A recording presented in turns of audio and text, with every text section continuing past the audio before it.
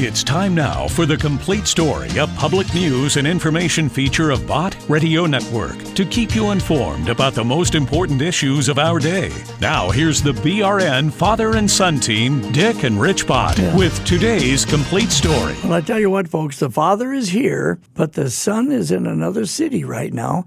So I'm flying solo again. But that's kind of nice because it gives me a chance to just kind of ponder the things that are very important. Here we are, and Father's Day is June 21st, you know, and that's very important. A father.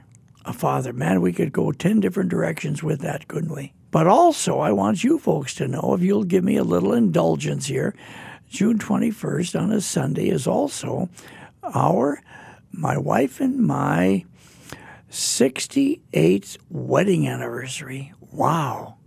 On June 21st, in 1952, Shirley was 17 in June, going to be 18 the following September, and I was 18 in June, going to be 19 the following October. So we were really young, and that's when we got married. And then our first child, a daughter, Sherry, was born a year and 3 months later, for those of you that are doing the math. But it's been wonderful. It's been wonderful. Shirley was just very young. I think she was 14 when we met, and I knew, man alive. Do you know, folks, talk about Father's Day. When I was a teenager, I literally thought someday I'm going to grow up and get married, and I'm going to be a father. I'm going to have children that are my children.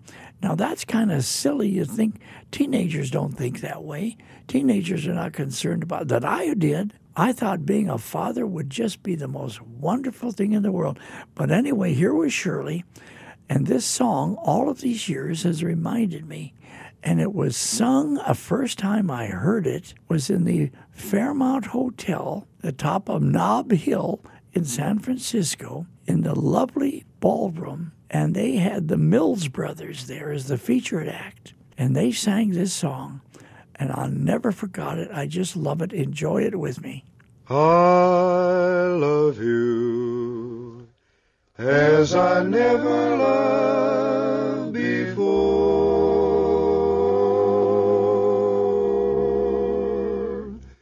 since first I met you on the village green.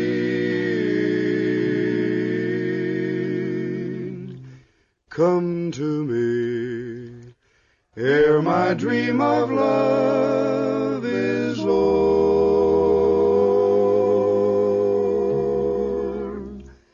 I love you as I love you when you were sweet, when you were sweet, 16. I love you as I never loved before, since first I met you on the village green. Come to me ere my dream of love is o'er. I love you as I love you when you were sweet, when you were sweet, 16. I love you as I never loved before, since first I met you on the village green. Come to me ere my dream of love is o'er.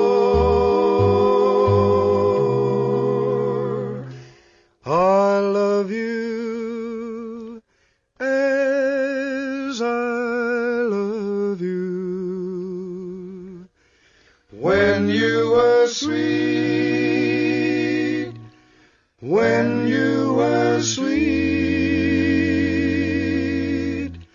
16. Now here it is, 68 years later, and I feel the same way. And she tells me that she does too.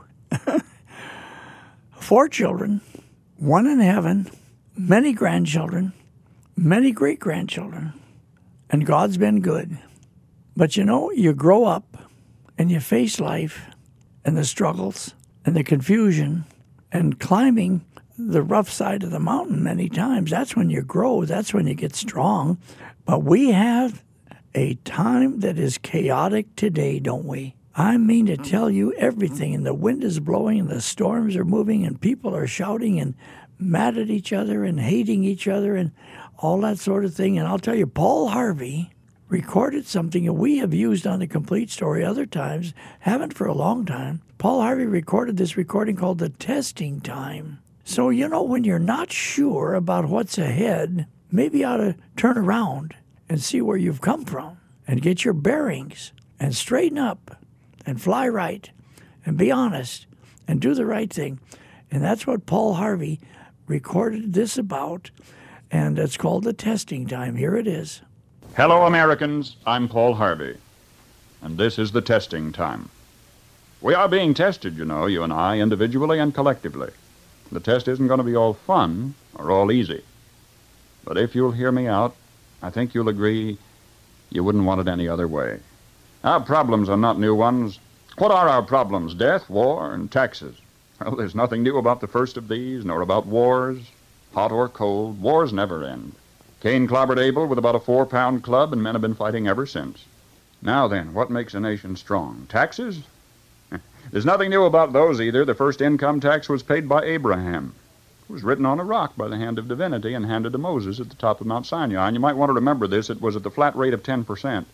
It promised the wrath of God on anybody who tampered with or violated that law.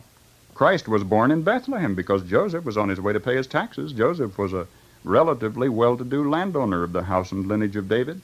Yet the taxes exacted by Caesar Augustus were so exorbitant that he didn't have enough money left over to employ a trusted messenger for the mission, so though his wife was great with child, he made the journey himself. And Christ was born in Bethlehem because Joseph was on his way to pay his taxes. And Christ was born in a manger because there was a housing shortage when he got there. Our problems are not new. At Runnymede, the Magna Carta was handed to King John on the end of a sword, denying to royalty the right of unlimited taxation. Yet you know it was for us, the American people, to become the first in recorded history ever voluntarily to surrender our rights to private property. Oh, yes, we did. With an innocent-sounding constitutional amendment, the 16th, which says that Congress shall have the power to lay and collect taxes on incomes from whatever source derived, and we forgot to put any limit on the extent to which we could tax ourselves.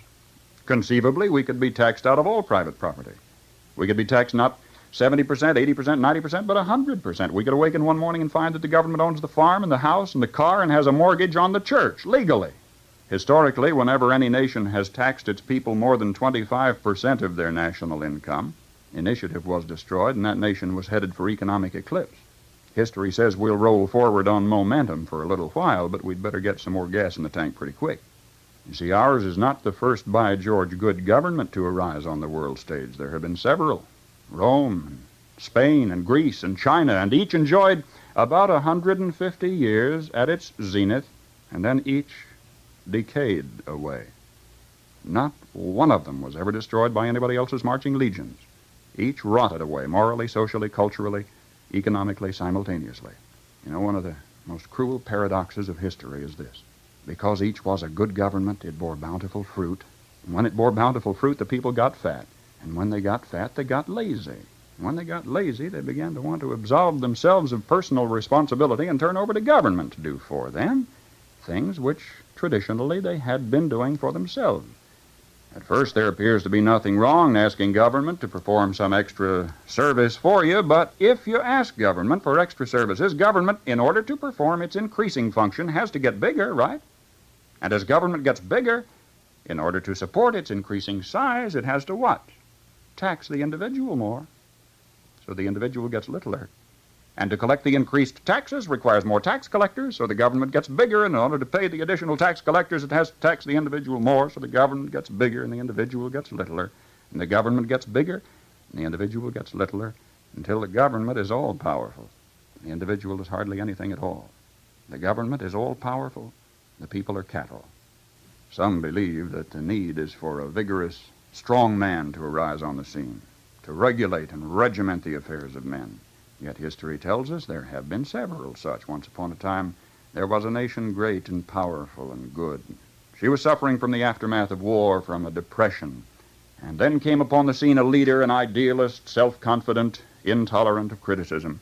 Wisely, he limited his early activities to combating the financial depression. Nobody could argue with that. But in a while, he began to regulate business and establish new rules to govern commerce and finance.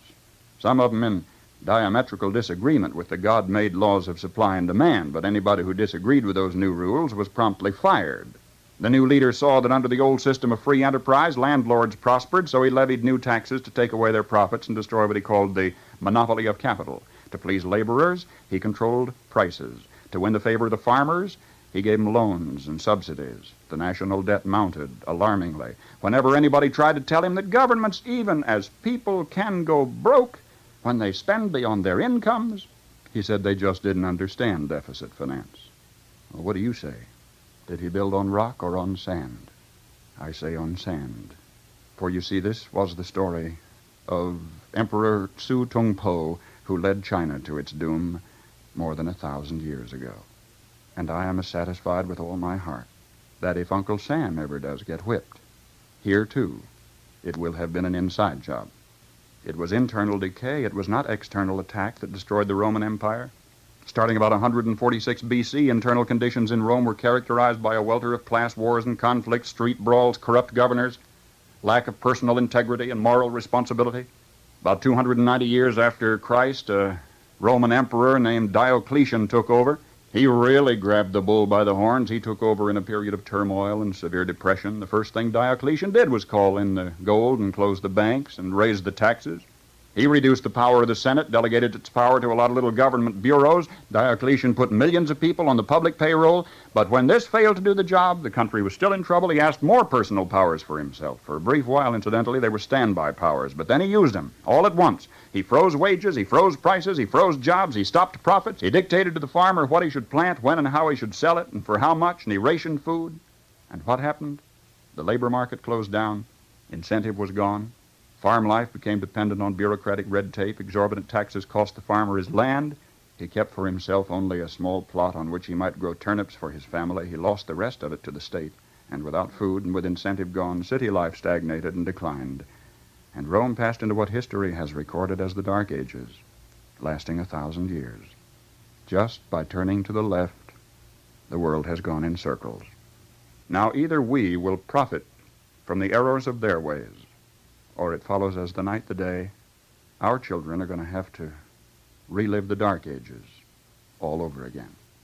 We can continue on the high road that's made our United States the powerhouse of the world, but again, it isn't going to be all fun.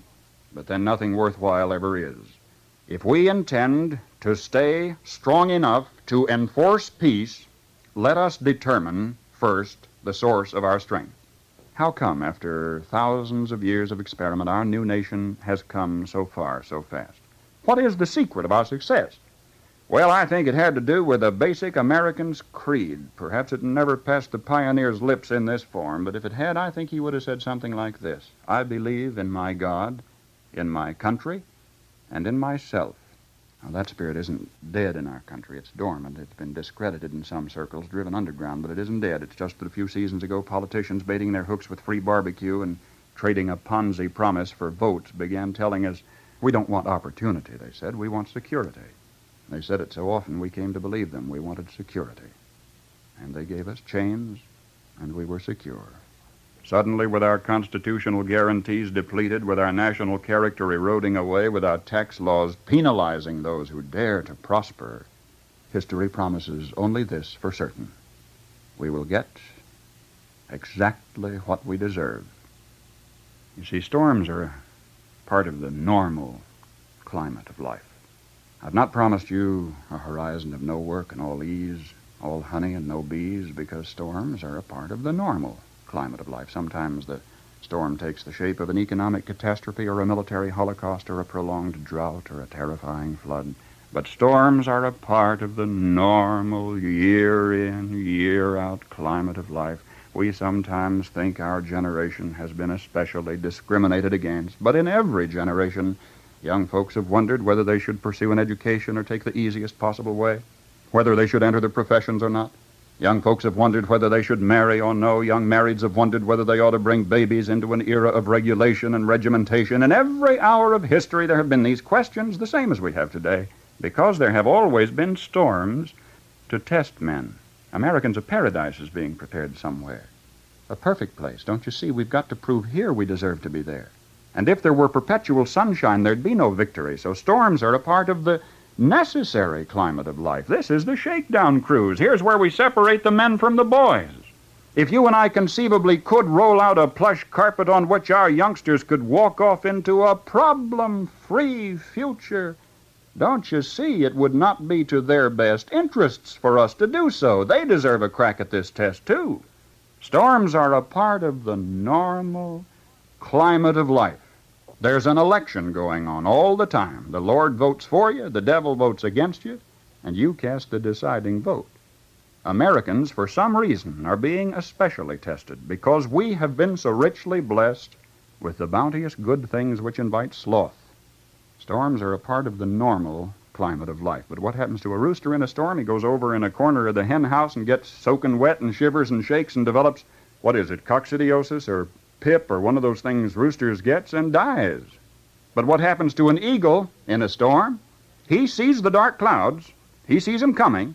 But did you know this? The eagle, when he sees the dark clouds out there on the horizon, takes off and lets the tremendous storm winds in the vanguard of the turbulence actually help buoy him aloft and help him. I mean, the winds, the storm winds themselves are lifting the eagle until finally he is soaring above the storm in the sunshine. That's the answer, Americans. Storms are a part of the normal climate of life. We've got to learn to ride them. If, however, you do not share my personal conviction concerning this testing time, I mean, if the gravy train running 3 sections and the factory whistles summoning 3 shifts are creating too much din for a still small voice to be heard, let us nonetheless, with the conscience of reasonable men, preserve and protect and defend this last great green and precious place on earth against all its enemies, foreign and domestic. So help us God, if only because so many people you never knew have broken their hearts to get it and to keep it for you. Once upon a time there was an old hermit in the hills of Tennessee, always used to be able to answer any questions that the youngsters of the community would bring to his hillside cabin. He was a wise old man, but in every community there is one scalawag, one borderline delinquent, one of those always getting himself into trouble, always leading others astray. And there was one such in this community, and one day he gathered his cohorts about him. He says, "Fellas, I have an idea how we're going to fox that old man up on the mountain. He thinks he's so smart. I'm going to catch me a bird, and I'm going to hold it in my cupped hands. And I'm going up to his cabin, and I'll say, 'What have I here, old man?' He'll guess right, he always does. He'll say it's a bird. But then I'm going to say, 'Is it alive or is it dead?' If he says it's dead, I'll let it fly away and prove him wrong. If he says it's alive, before I show it to him, I'll crush it to death." Well, youngsters caught a small bird and went up to the hillside cabin, rapped on the door. The old man came to the door. The lad said, "What have I here, old man?" The old hermit said, "Why, it appears to me it's a bird you've caught there, boy." And the lad, glancing at his friends out of the corners of his flashing eyes, said, "Yes, but is it alive or is it dead?" And the wise old man of the mountain said, "It is as you will, my son." That is the sum of it, Americans. We have here captured the elusive eagle of individual liberty. Now you can love it and feed it and watch it fly, or neglect it and starve it, and it'll die. It is as you will. The future is in your hands. Oh. All right, folks. Man alive, time always goes by so fast, but I want you to hear what some of the listeners, which are part of who you are, have called in our listener comment line because their father meant a lot to them. Here, listen. Hi, my name's Brad. I'm calling from Arkansas. I'm 42 years old. My dad was 64, and he just died in March of a rare, very lethal brain disease that took him in about 5 weeks. It was a shock to all of us. I just wanted to say that my dad was the best man that I've ever personally known. He was the epitome of what a Christian should be. Oh, all right. Now listen, here's a lady. Let's see what she says. For my husband, Larry, this is his first Father's Day without our only son. Our son, Joel, passed away March 11th, and Larry has been an inspiration almost 29 years with my son, and he has just been an amazing father. And I just want to take this time to tell him how much I love him and what a wonderful, godly father he has been and will always be. Okay. God gave us fathers, and God gave us mothers. God gave us boys. God gave us girls. Absolutely. And here's a lady who wants to tell you about her 91-year-old father. I would like to pay tribute to my dad, living today at 91 years of age. He was orphaned by age 6 and grew up in poverty. But God had a wonderful plan for his life when God drew him to himself at age 25 and called him to the ministry. He served as a pastor and then a hospital chaplain for over 45 years, ministering to the suffering. He loved our mom dearly and all 4 of his children and always modeled Colossians 3:12-14. As those who have been chosen of God, holy and beloved, putting on a heart of compassion, kindness, humility, gentleness, and patience. Thank you, Dad, for being my mentor and faithful, loving dad. Sounds like they had a good father-daughter relationship. That's part of their growing up. That's part of living. Here's a lady from Oklahoma. Hi, my name's Karen, and I live in Yukon, Oklahoma. My dad, he was the most generous person in the world, and he was always helping those in need. And I remember one time we owned a company, and there was a guy that worked there that he wanted to put his kids through homeschooling before homeschooling was cool. And my dad helped with expenses and got him out there so he could, it was North Carolina, I think, where he went and took lessons for a week so that he and his wife could put their kids through homeschooling. Don't those stories warm your heart? Aren't you glad to be part of the Bot Radio Network family where you can hear from each other this way? Here's a lady. Let's see what she says. My father was a World War II veteran. He didn't talk a lot. He didn't share a lot at all about his war days, but probably the most intimate thing I remember about doing with my father was on Sundays. He had a friend that drove the Metro bus. And so on Sunday evenings, we would go for a bus ride, myself, my father, and my sister and brother, and we would ride the entire route of his friend. So from one end of the route to the other and back home, and it was so exciting for us because the bus was empty and we could sit anywhere we wanted to.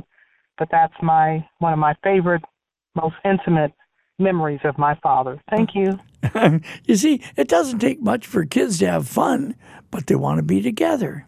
And when you're together as a family and just enjoying being with dad or enjoying being with mom, but kids learn from that. They take pleasure from that. Listen to what Cindy says. Hi, my name is Cindy. My dad, he went home to be with Jesus 26 years ago. My Heavenly Father blessed me with the most amazing dad that I believe anyone could have had. I miss him so much, and I wish he were still here. He could fix any problem that came about, including a broken heart. Now, my word, where did these people come from? I'll tell you where they came from. They're out there in the listening audience in every state, wherever they hear, and it's wonderful to hear from them. Listen to what Elsie says. This is Elsie from Claycoma. I wanted to share some things about my dad. He was the most wonderful, kind, loving dad anybody could ever have. I love being with him, and I don't remember ever telling me he loved me. I knew he did. When I was little, he let me go help him milk the cows. I helped him pick corn and even painted a farm wagon with him. But I loved just being with him because he was such a joy to be with. You know what, folks? Did you hear her say, I don't remember him ever telling me that he loved me, but he did, because he was showing her. He was a walker, not a talker, and just being around her dad, and he was kind. She knew. Now, here's Carrol Roberson to tell us it's just great to be a common man. Here it is. I'm just a simple common man, an ordinary common man.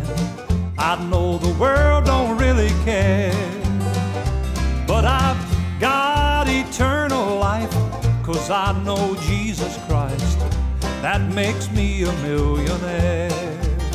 Wherever I go, whatever I do, I'm just as common as a plain old shoe. But in God's eternal plan, He chose a common man. When Jesus came to set us free, He became a common man like me. We got to get out of here. The time goes by so fast. Now, listen, this is the phone number, 800-345-2621. 1-800-345-2621. This is Dick Bott. My son isn't here. I hope he'll be back next week, and we'll see you later.